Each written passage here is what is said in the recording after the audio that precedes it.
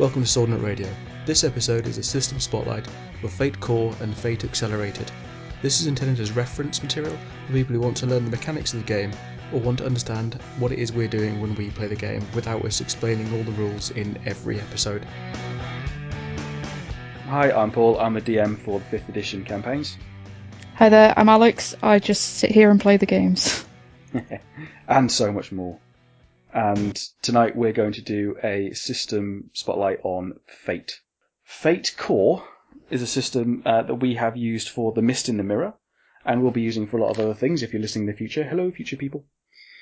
It's a game by Evil Hat Productions, and it's written by Ryan Macklin, Mike Olson, Brian Engard, Jeremy Keller, and Leonard Balsera. I'm probably mangling all of those names. And presided over by Fred Hicks. Okay, so shall we continue with the interview, as it were? Yep. If you had to sum up the Fate game in one sentence, how would you do it? Okay, I've given this one some thought. So, in Fate, character gives you power, stories build your character, and everything is a story. What's the basic game mechanic? Well, the first thing that is basic to the game is that you roll some special dice. You have an economy system, you have a dice system, and then you have a stat system, and they all interact with each other. You roll a fate dice, some people call it a fudge die, based on its previous incarnation as the game Fudge, or the system Fudge rather. And it's a 6-sided die with 2 plus signs, 2 minus signs, and 2 blank sides. You roll 4 of those. Anytime you want to make any sort of roll, you roll 4 fate dice. You aggregate the results, so if you get 2 pluses, 2 minuses, it's a wash. If you get 3 pluses and 1 minus, it's 2 pluses.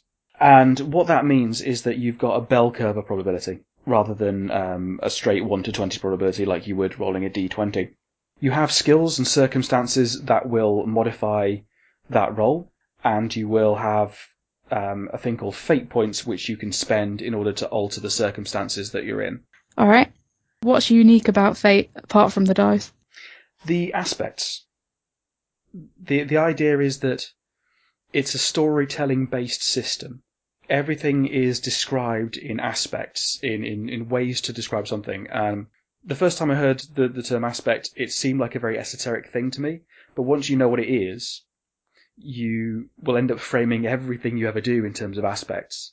So it is something that you can sum up a character, a thing, or a situation, or a part of that character, thing, or situation in a short, pithy phrase, so a couple of words at maximum.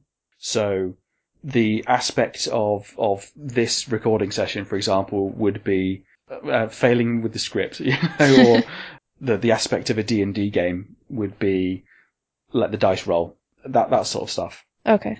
So if our listeners were thinking about setting up their own Fate game, how would they start setting it up?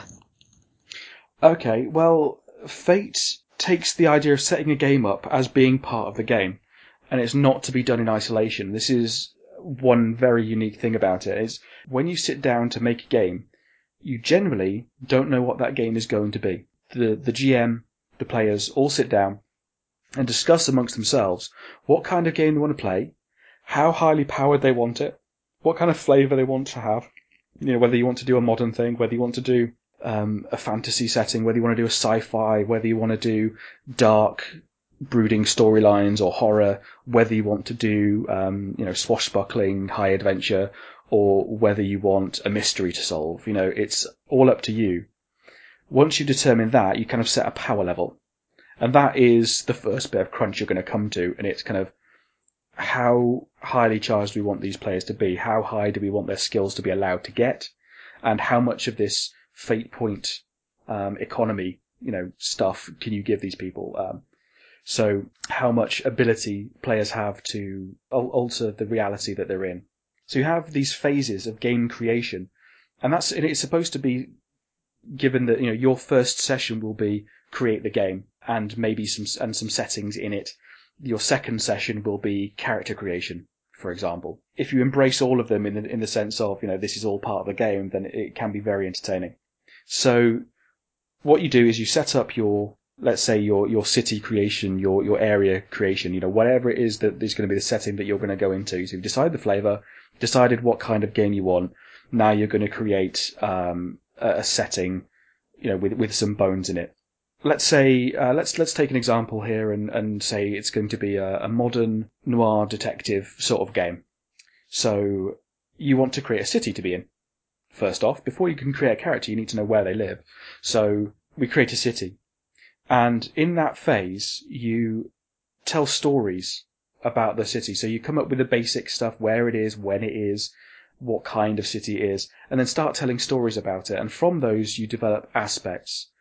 They give you a lot of examples in the Fate Core book, which is things like a city under threat or on the brink or something like that. So before you've just really decided what it is about this town that's very interesting or very specific, you start with the general things. Like I feel like we need something where it's going to be it's supernaturally charged, or whether it's mundane or something like that. Mm-hmm. Or how corrupt, that sort of stuff. So you'd start saying things like an enemy behind every door as an aspect to this city, and then where do you go from there? It's all just about riffing off each other, giving each other ideas at this stage, and you start coming up with what's called places and faces. So you come up with specific places within your city. Once you've kind of figured out what's going on there with all the city aspects, you then go to places and faces, and places will be exactly what it seems like, locations, districts, going off the city idea, looking at ways in which you can describe those things, and alongside that, looking at faces. So the big actors in this world that you're going to have, or the people in the story you're going to have, who is it that's going to appear in this? Who is important in your world? And those things feed off each other as well. So, you've got to have loads of index cards and only ever use pencil, because you're going to rub that stuff out and trade things back and forth and really brainstorm it. And you give those places and faces aspects as well. Now, you don't have to bottom everything out. This is the great thing, is you can just keep adding and subtracting as you go. So you're adding colour to the world. Once you're reasonably finished putting together the city, the places and the faces, then you're going to start to think about the story in that, and that's going to come out again. You go back to the story, come back to the places and faces, back to the story, back to the city, and go back and forth like that. At the point where you're kind of happy, once you've bashed that out to a reasonable degree, you're going to start thinking about characters. And this process really helps, because once you start thinking about places and faces, the characters will start gelling in your mind. And everyone creates characters. Once you start creating a character, it starts getting a bit more crunchy. In Fate Core, a character has 5 aspects. The first aspect is your high concept. Now that is a short description of the very core of your character. It's kind of the race and class part of the character sheet. It's so if you were doing this noir city type thing, you might say heartbitten PI, and that would be your high concept. Or you might be rookie cop with a heart of gold, kind of thing. Or something, anything, a gangster wants to go straight, that. So whatever it is that is the defining thing, and you try and sum it up in as few words as possible. And we'll come into why later. So you kind of want them vague, but you kind of want them specific as well. It's an odd dichotomy. So after you've done your high concept, you need a trouble. This is your second aspect. And the trouble is the thing that draws you into the story. Or the thing that generally gets you into trouble. So it might be that you have a conscience. It might be that you have connections that you'd rather not have. It could be that you have an ancient gypsy curse. Anything at all that generally gets you moving. It doesn't have to really have anything to do with the story. The general thing that gets you moving, like an ancient gypsy curse. Yeah. Happens to me every other week. Yeah. So say if you wanted to do superpower stuff, then you can be superheroes. You don't have to do realistic stuff. You can be, all sorts of outlandish things. So maybe your trouble is your weakness. So maybe, Superman's trouble aspect would either be kryptonite or it would be Lex Luthor. Superman's trouble would be, I have to be better because that means that he can't kill. It means that he Yeah. can't just do things the easy way and be destructive. So that would be his trouble, for example. But if you're playing Harry Dresden, for example, it's trouble finds me. It would be your trouble. Or if you've got something like a low level character, so I've got a point to prove. I need to make a name for myself. That would be maybe a trouble. And there's a lot of blur between the aspects as well. So something that defines you might be something that is getting you in trouble. So there is a lot of room for wiggle between all of these. So once you've got your trouble sorted out, you have your first phase aspect. And this is kind of your origin story, or it's the first story that your character has to tell. And it literally is a story. You tell a story. It doesn't have to be detailed, just bare bones, just enough to, here was a plot, here's a thing I did, this is what happened to me once. Because you start creating a character, you'll probably start thinking about why it is they're doing what they're doing. You come up with that and you try and sum that up in one sentence or less. In like half a sentence. It's a specific story as well. So you're getting more into the specifics of your character. And when you tell that story and everyone else tells their stories, you have to include another person in that story. So basically, you tell the story, it's a good idea to write it down on a little index card or something. And then once everyone's done doing that and sum that up, to say, I don't know, let's say you used to be a villain, you used to be a gangster or something. And so you're trying to get out of this life you're in, but you are, so it's impossible to describe fate without actually telling stories. So you've got all these nefarious people that and it could be easy just to turn state's evidence and disappear and all that sort of stuff. But some of them are good guys and they're just trying to make a living and they're trapped just like you were and all that sort of stuff. And so you were forced to make the choice between your security and theirs, and now you're having to tread this fine line, and that's why you have to sort of walk in both worlds. And so your aspect from that could be friends in low places, or it could be walking in both worlds, or it could be a sheep in wolf's clothing type thing. So you have to pretend that you're this hard gangster type guy when you're not. You don't want to hurt anyone, and you try to cover that sort of stuff up. So you start telling that. And once you're all done with that first phase, you actually give them to everyone else and say, well, who wants to be involved in that? So you need to know someone already. So everyone has to know someone else. And that's basically how you keep going with that. Because the next two aspects are people tying into your story. So if you said then, okay, I want to be involved in this other guy's story, what did you learn from that, being in that story? Well, that's your second phase aspect. You came across that guy and he generated that first aspect, but now you're involved in it, so you've got another aspect to do, and you go around the table like that. Mm. You can also just say, well, sack it. This guy doesn't know anyone, and I'll just write 3 aspects, but that doesn't help you tell a compelling story. So if you've got those 3 phase aspects, they're called, then everyone has to appear in someone else's story at least once, and you must have 2 other people in your story, in your character. And that aspect doesn't have to be worded to say, something about that character, like Murphy always has my back type thing. It can just be the thing that you brought from that, the thing that your character absorbed from that story. Once you've done that, everyone's tied together, all the relationships are set, and you can get going in that, and you're giving the GM a lot of stuff to work with. And that's really the key thing, is you're giving so much story to the GM to say, right, what particular string do I tug? Rather than, how do I make you all care about this thing? How do I make all your characters care about this one thing that we're going to do? It's just, there will already be things there that you care about. That's going through the game and making a character. You can't really do either one in isolation. When you create a character, you choose how many fate points each character is going to start with. And that's a thing called refresh. It's not how many you necessarily have right now, it is how many you get at the start of every session. So how many points you get when you sit down at the table. And the general rule is you start with a few stunts and a refresh of 3. So you get 3 stunts and a refresh of 3. So you get 3 fate points to start every session with. If you wanted a higher power sort of game, or a much more dynamic game, you could start by saying, well, everyone's got a refresh of 5, or everyone starts with a refresh of 8, and from that, you choose how many stunts you're going to have, and you buy those stunts with 1 refresh, with 1 fate point. So you start with a refresh of 8, you buy a stunt that says you can do a cool thing, or you have a cool bit of kit, and your refresh goes down to 7. And the more you buy, the lower your refresh goes. You always have to have a refresh of 1, or you simply can't do anything.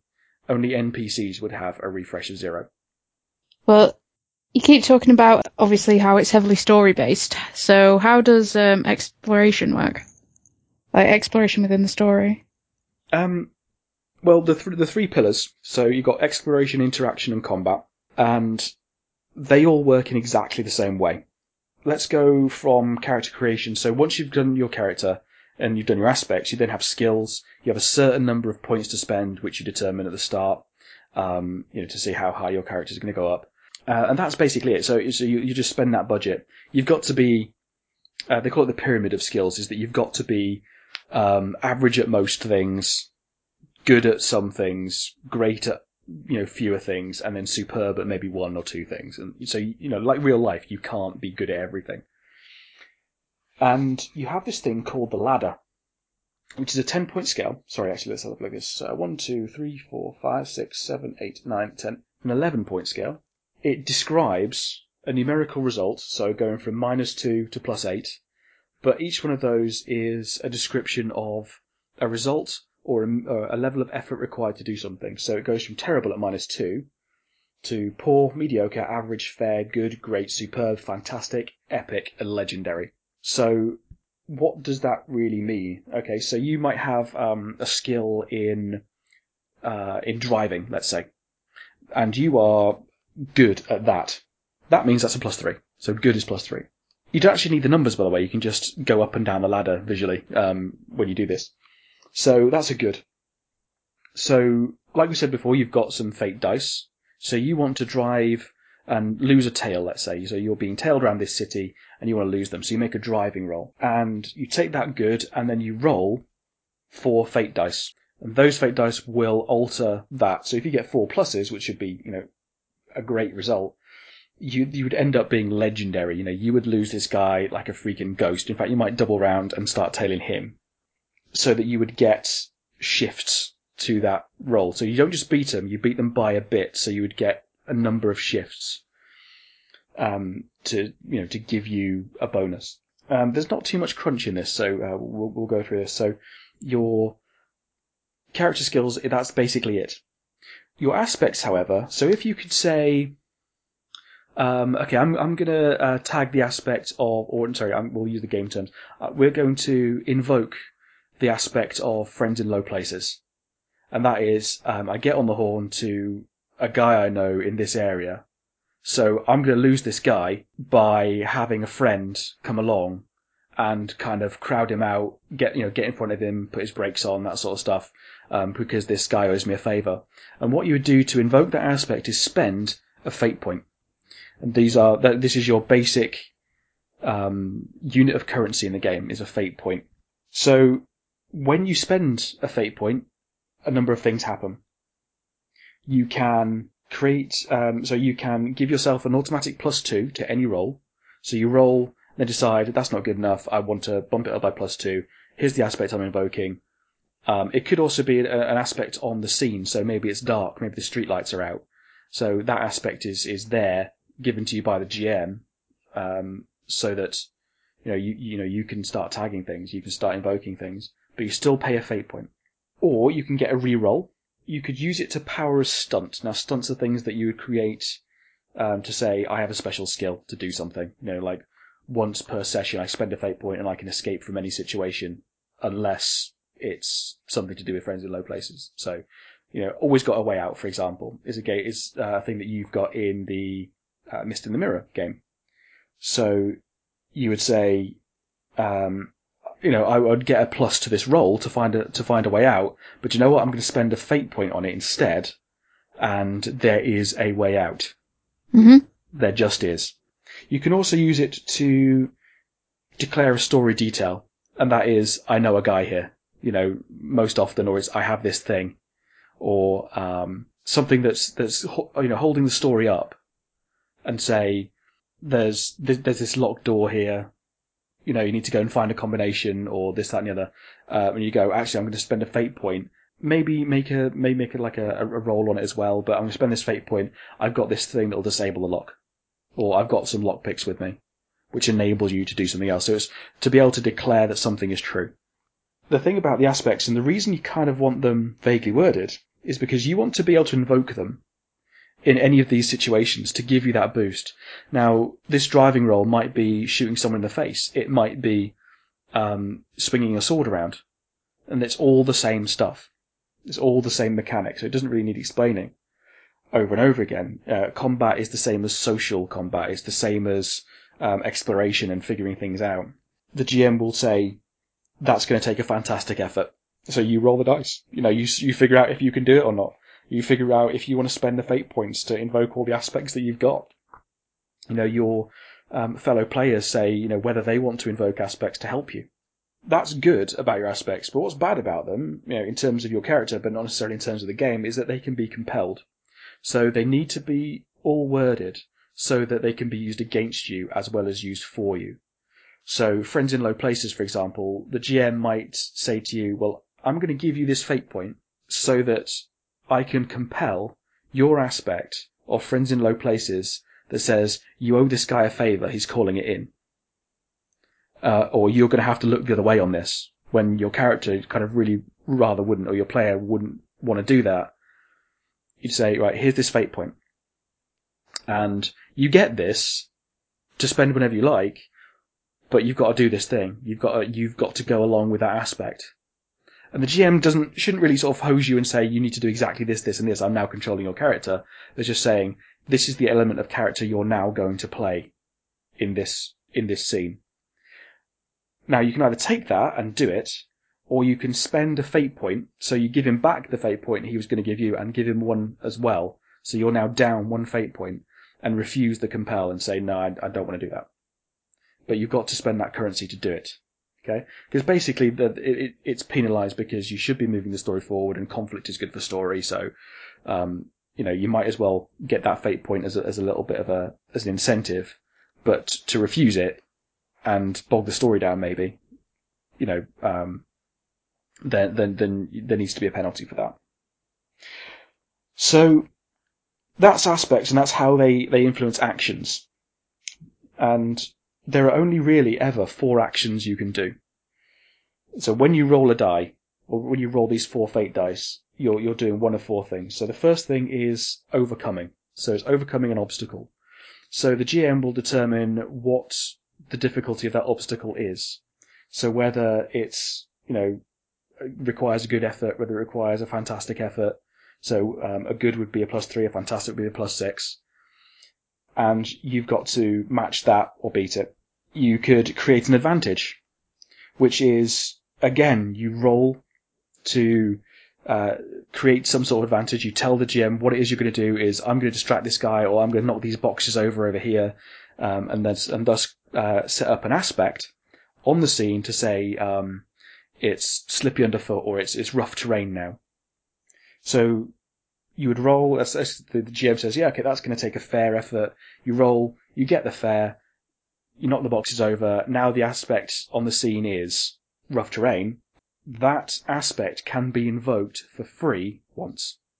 So people can invoke that aspect, say when, if you're trying to defend yourself against an attacking opponent, and you say, well, it's rough terrain. He should be at disadvantage there. So I'm invoking that aspect of rough terrain to help defend myself. And so the GM has to accept that, and you do it for free. You don't have to pay the GM to compel the aspect. If the aspect was already there, like you walk into an alleyway and the GM describes that there's oil on the floor, so the aspect is slippy underfoot, well, the GM's going to be compelling that against you all the time. If you want to compel that against the GM, you need to pay him fate points, just like he has to pay you. But with an advantage that you've created, you do it for free. There's an attack, which is fairly standard, and a defense. So you can attack, you can defend, you can create an advantage, and you can overcome. So when I was looking at these, I was thinking, like, how would you damage someone with that? It's binary. It's kind of how do I succeed? But what happens is a thing called shifts. So a shift is the margin by which you beat the target. So whether it's an opposed roll or whether it's a static thing that the GM's come up with, so whether an NPC is rolling against you, for example. Let's say you try and hit me with a sword, and I defend. So you get a fantastic, you get a +6, but my defense is only a fair, a +2. Okay. That would mean that you would have succeeded by 4 shifts. There's a 4 between us. So good, great, superb, fantastic. That's 4. So that's 4 shifts. So how does all that translate into weapon damage? Okay. So very often you will have, and this is the great thing about Fate, is you decide the rules. If you want weapons to work in the sense that you get 1 point of weapon damage per shift, that's how it works. If you want it to be that you have a weapon that does 2 damage, or if you get a load of shifts on it, or more than 2 shifts on it, it'll do 3 damage, then that's how it works. But generally speaking, it's the number of shifts that you've got there. In all of those outcomes, in all 4 of those outcomes, you've got so all 4 actions, you've got 4 outcomes. So you can fail, which means you fail the action, or you succeed with a major cost. So you can get the job done. So, you manage to defend yourself, you get your shield up, but it throws your shoulder out, or it leaves you open completely for the next blow. Something like that. So you would end up having a consequence or an aspect put against you, or something in the story happens. You can tie, so you just tie the result, which means that you succeed, but it is at a minor cost. Generally, it's the players who are encouraged to come up with that. You can succeed, which is you beat it by 1 or 2 shifts, which is you succeed with no cost. Or you can succeed with style, which is if you beat it by 3 shifts or more. So you would come up with an additional benefit that you get. So normally in combat that would be an aspect that you would tag someone with. So dazed, for example, would be a good aspect, which other people can invoke. They still have to pay to invoke, but at least you have an aspect now that you know that you can get hold of. When damage occurs, and this would be, you could have social damage, you can have mental damage, you can have physical damage. So again, this is a good thing about Fate, is that you decide what kind of damage you're going to have when you start the game. If it's all going to be physical damage, or it's all going to be social damage, you're not going to have any combat, so let's just do social stuff. Or whether you're going to have things happening with mental combats, or insanity going on. If you want to play a Cthulhu type game, then you would have, say, mental damage. And you have a number of boxes there that are determined by your skills. So if you've got a lot of endurance, you might have a lot of physical stress boxes you can have. If you are particularly strong-willed, then you will have a lot of mental stress boxes, or a lot of social stress boxes. And if you got, most people have 2 of each. So have 2 physical, 2 physical, and 2 social. If you take a stress, you can tick off the 1 box. You take 2 stress, you tick off the 2 box. So the 2 box is worth 2 stresses. So if you had no stress to start with, and something comes along that causes you 2 stresses, let's say someone calls you a very very horrible name and it hurts your feelings, that's 2 stresses. And so you'd tick off the 2 box. You wouldn't tick off 1 and 2. Okay? All this is optional as well. You could just put a certain number of boxes down and say, well, we'll just fill them up as we go. But the core system is that you tick off the 2 to mitigate 2 stress. You tick off 1 to mitigate 1. Okay? If you're out of boxes and you can't fill up those stress boxes anymore, those go away at the end of every scene. Sorry. Stress goes away at the end of a scene. But you have to recover from it narratively. You can't just go, oh, it's gone now, it's the end of the scene. You have to say what it is you did to recover from it. If you don't have any of those stress boxes left, then you have to go into what's called a consequence. So you have mild consequences, moderate consequences, severe, and extreme. Now, a mild consequence will take away 2 stresses. It will deal with 2 stresses. So stress doesn't do anything to you. It doesn't have any mechanical impact on how your character goes, but a consequence might, because it becomes an aspect. So you get these additional little aspects that go away after a little while. So let's say you took a mild consequence from this attack on you. So the attack hits you. This guy hits you with his sword, and you come up and you get your shield in the way, or whatever. So, but you take 3 stresses, and you already got 1 there, so you can't fill that 1 box. You've got to put something in the consequence. So you got 3. It's going to go down to 1. You still need to tick that 2 box. That sucks. But so you'll take a minor consequence, and that might be you threw your shoulder out, getting the shield up. Okay. So that becomes an aspect that your opponents can tag. So a moderate would be worth 4 stress boxes, and a severe would be worth 6. Those will go away. Those do go away, and again, you have to recover. You have to make a roll and spend some time. So for a mild consequence, it's a whole scene. So the next scene that you're in, you will still be suffering from that consequence. That will still be there. And you must narratively recover. You must say what it is you're doing to recover. I mean, even if it's just like you've got a twisted ankle and you're walking it off, while you're escaping the madman, that's fine, but you still need to make that, you still need to make that leap, you still need to make the roll to support that. You've got a moderate consequence, that lasts the entire game session. So it's going to affect how you do things, and it's going to be invoked against you all the time, but you should start sort of playing it as part of your character.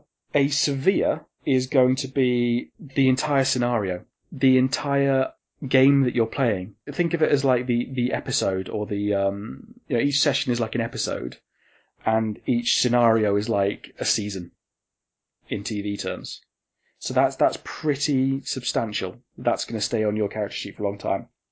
An extreme replaces one of the aspects of your character, so it becomes a permanent addition to your character. So it might be that you develop a phobia of something.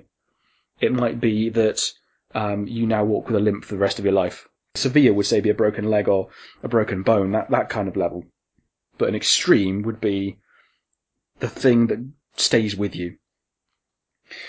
Now, you have the choice of not having those things, take place. You can say, I don't want to take the consequence. And what happens is you are taken out. And that is that you're not killed, but you are taken out of the scene.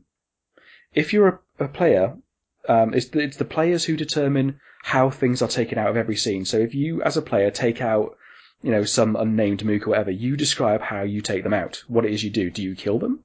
Do you knock them out? Do you frighten them away?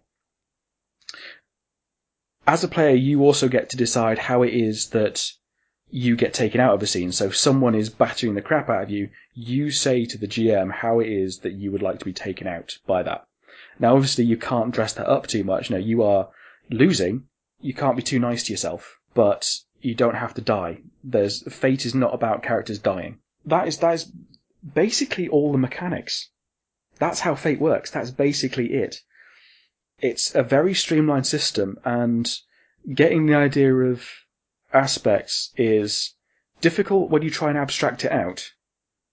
But once you start telling stories, it becomes clear. So next time you watch something on telly, think, what's that character's aspects? And try and see what their aspects are. Because that's often how they're thought of when they're, putting these characters together. It becomes a lot more simple, a lot more straightforward. And you don't have to search through dice because you're only ever rolling the same thing.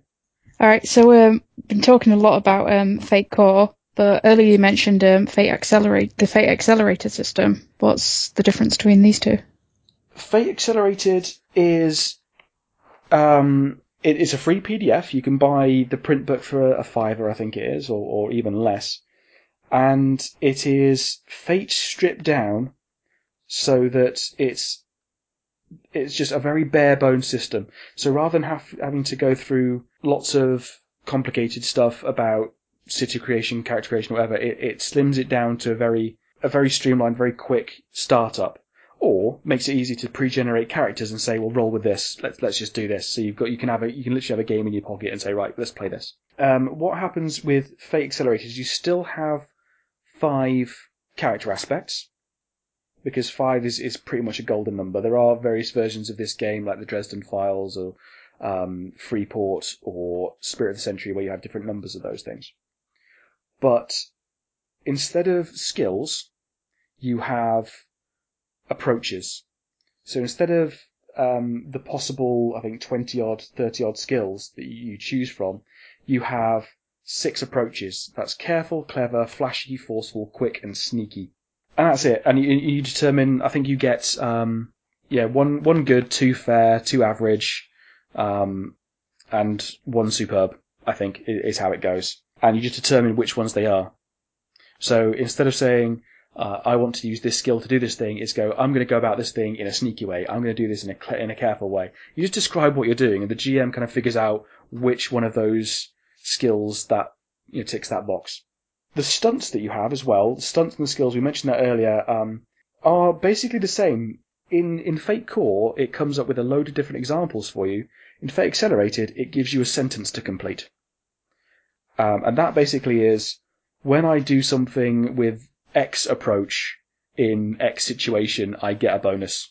Or I can use X approach in place of Y approach in certain situation. And you just complete that sentence. So, as a master GM, what are your tips for having a good game of Fate? I am not a master GM. I've only GM'd 1 Fate game so far, but so I do modest as well. Oh, shut up! I'm going to kill your next character first session. So I haven't played that many games, but I have done a lot of research. I have listened to a lot of RPGs out there, and I would recommend, if people want a good idea of how to use the Fate system, then listen to our Mist in the Mirror. Hopefully, once we've done it, we'll get slightly more complicated in how we use aspects and things like that. So hopefully, we'll have a good example next session. But there's also the Rusak Gamers who do a good Fate game, and the Knights of the Night podcast who do a Dresden Files Fate game, which is a slightly different version of the system. It's a slightly earlier version. So there's different skills, there's different numbers of fate points and refreshes and stress boxes and things like that. But I think in the second series of that, they went to Fate Core. So it's a good thing to go and listen to that. But some of the things that have come out of doing this is that, thankfully, Fred Hicks is really hands-on. He's the head honcho over at Evil Hat Productions. And he tends to respond to people if they're posting on the Fate website and looking for tips. And his advice tends to always be the same thing, is if you're having trouble with how to do a certain thing, is give it an aspect. Make it a character. So, for example, we were talking about maybe doing a Star Trek game. So you'd have to tweak the skills, which is easy. And you have to come up with your own stunts, which is easy. But then how do you do a ship?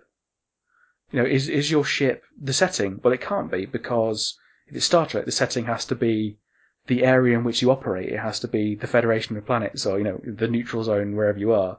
So you can decide what is happening on a macro level. But your ship could be a character. And so the only thing your ship can do is attack and defend.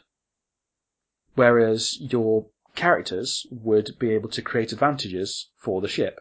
So, if you've got an engineer, you can make an engineering roll to create an advantage of warp power to the shields, for example. And that would enable the ship to defend and invoke that aspect for free. Warp power to shields, I get a +2, or we get a reroll, and you just take it in turns to roll for the ship. Even things that are inanimate can have aspects. So, if you've got a gun, for example, and you want to say, well, this is a really cool gun, well, you give it the aspect of laser sight, let's say, or you give it the aspect of extra large mag, and you tag that aspect when you're in trouble. Or, if you've got something where you can, let's say, take the gun example a bit further, so you give it the aspect of tranq rounds. So you have to make a roll to then sort of swap the mag out and do that, and that's you creating an advantage, putting the tranq rounds in. Now it's got the aspect of tranq rounds. Okay, I'm going to shoot this guy with this thing, and that gives you a bonus. And so that you can take them out easier. So rather than shooting them dead, you shoot them with a tranq round. It causes much more damage because you've applied so many shifts to it by invoking the aspect, so it knocks them out, takes them out of the scene. Whereas if you're just shooting a bullet at them, or that, you wouldn't have invoked an aspect, and therefore it probably wouldn't have taken them out. If that makes any sense. Does to me, yeah. What I would also do is, as a GM, always give the time for your players to invoke their aspects. Give them a prompt and say, is there an aspect you can tap or invoke? I go with the Knights of the Night here because they keep bringing up the tap that aspect kind of thing because it's punerific. It makes more sense to me. But if you can invoke the aspects, is keep prompting your players and say what it is you want to do. So it's not can I make a roll about this, that, and the other. It's I want to do this thing, and it's up to the GM to figure out what role it is to do. So as the GM as well, I think it behooves you to. How often do you get to use the word behoove? Anyway, it behooves you to not hose your players that much. If you're going to invoke an aspect of a player to screw them over a bit, make sure it's moving the story along, because otherwise you're not going to have the buy-in. They're going to refuse all your compels. They're not going to have any fate points left, so they're going to get into the situation where they have no fate points. They can't really do much because of that, and so they're having to accept all sorts of compels.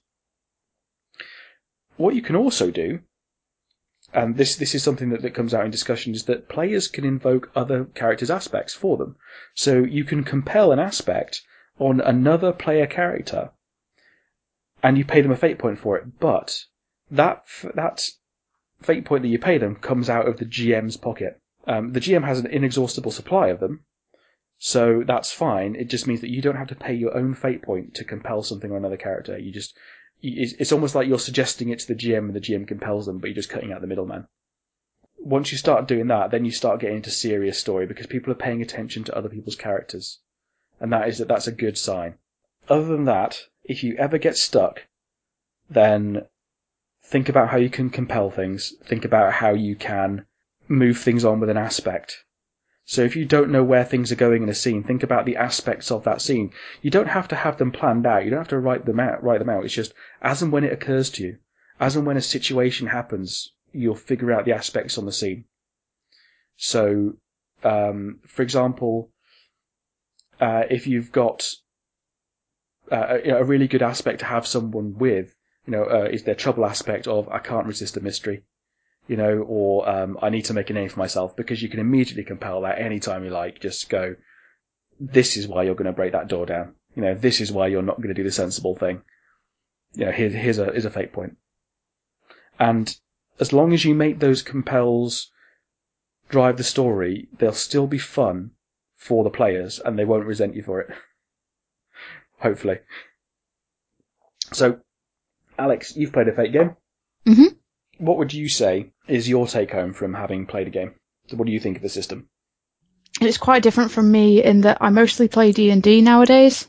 Yeah. So a lot of that is just rolling and seeing what happens, especially since we play quite a combat-heavy version of it. So with the Fate game, it was a lot more sort of thinking about what you want to do, thinking what would drive the story forward. You sort of get into your character a lot more rather than just shooting arrows at things, if you know what I mean. Yeah, I think, if you specialise in doing one system and go, well, this is the best system for me, I'm not going to do anything other than that, you kind of miss out on how other systems can improve your game.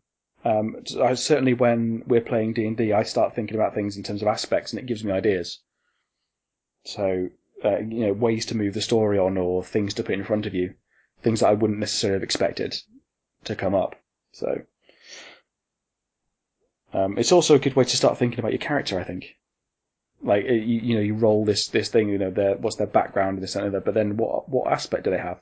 And it gives you a thing that's vague enough that you can start playing with it. Yeah, I did like the pyramid system for starting up your skills. I thought that was really good. Yeah, I think it introduces balance in a really simple way. The character sheet itself actually has a pyramid written on it. It's grayed out boxes. So that say, this is this general structure. There are ways you can play with it. And the rule is generally that you just have to have more underneath than you have on top. So you can't have anything that's top heavy. You can't have any overhangs. So you can build it like a tower where it's all like 3-3-2. But you have to have something underneath. If you fit in a box, you have to have something underneath it. Is the thing. So you can't have 3-2-3, for example. If that makes sense. I don't know. I just thought that was quite simple and elegant. Yeah. And generally speaking, it takes longer to run, to get things going because you've got that game creation aspect of it. When we play Mist in the Mirror, I had all that done because it's based on a play, which in itself is based on a novel. So all of that city creation, that scenario creation has already been done. And it's a horror game, so a lot of the decisions have been taken out of the player's hands because it's horror, and I need to be able to move you around.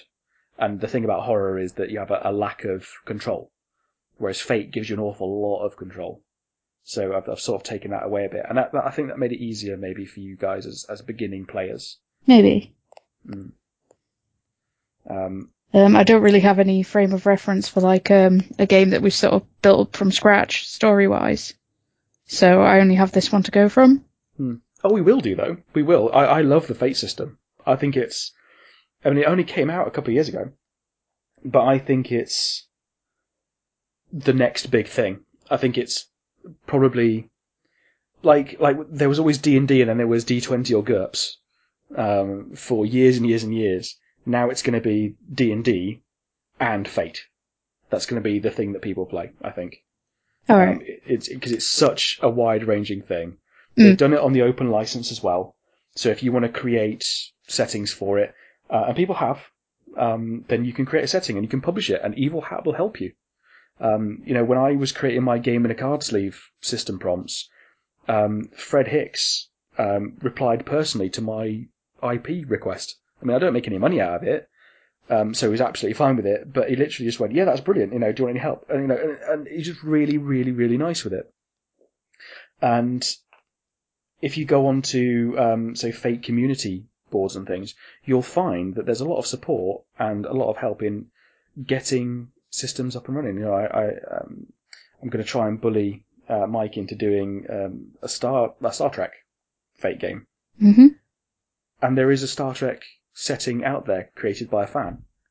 Because it's non-profit, then the IP thing doesn't really matter. So you don't, you don't have to pay Paramount, whoever it is, owns the copyright. But yeah, but if you wanted, you could sit down and say, well, how does technology work? And then that's how it works.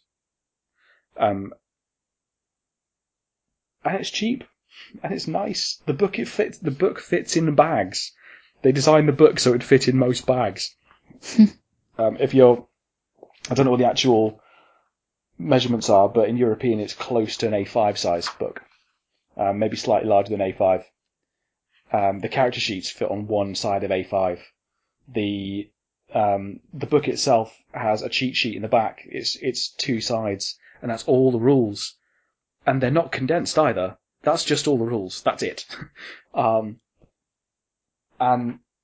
Fate Accelerated will fold up and fit in your pocket. It's, you can print out a version yourself, which is sort of a bookleted, formatted thing that you can do, and fold it up. So you print it off on A4, and it prints out 4 pages a side. You put it together, you fold it up, and you're done. It will fit in your back pocket. So I think this is going to take off a lot, and it gives you a lot of freedom. It gives you a lot of ability to tell a story. I think it's one of the big storytelling games out there. Whereas, say with D&D, the mechanics don't tell a story. The mechanics help you tell the story. Whereas in Fate, the mechanics are the story. If you don't have a story, you can't play it. Does that make sense? Mm-hmm. Yeah. So. The Fate system is owned and distributed by Evil Hat Productions. The song was Grind by John Paul Jones.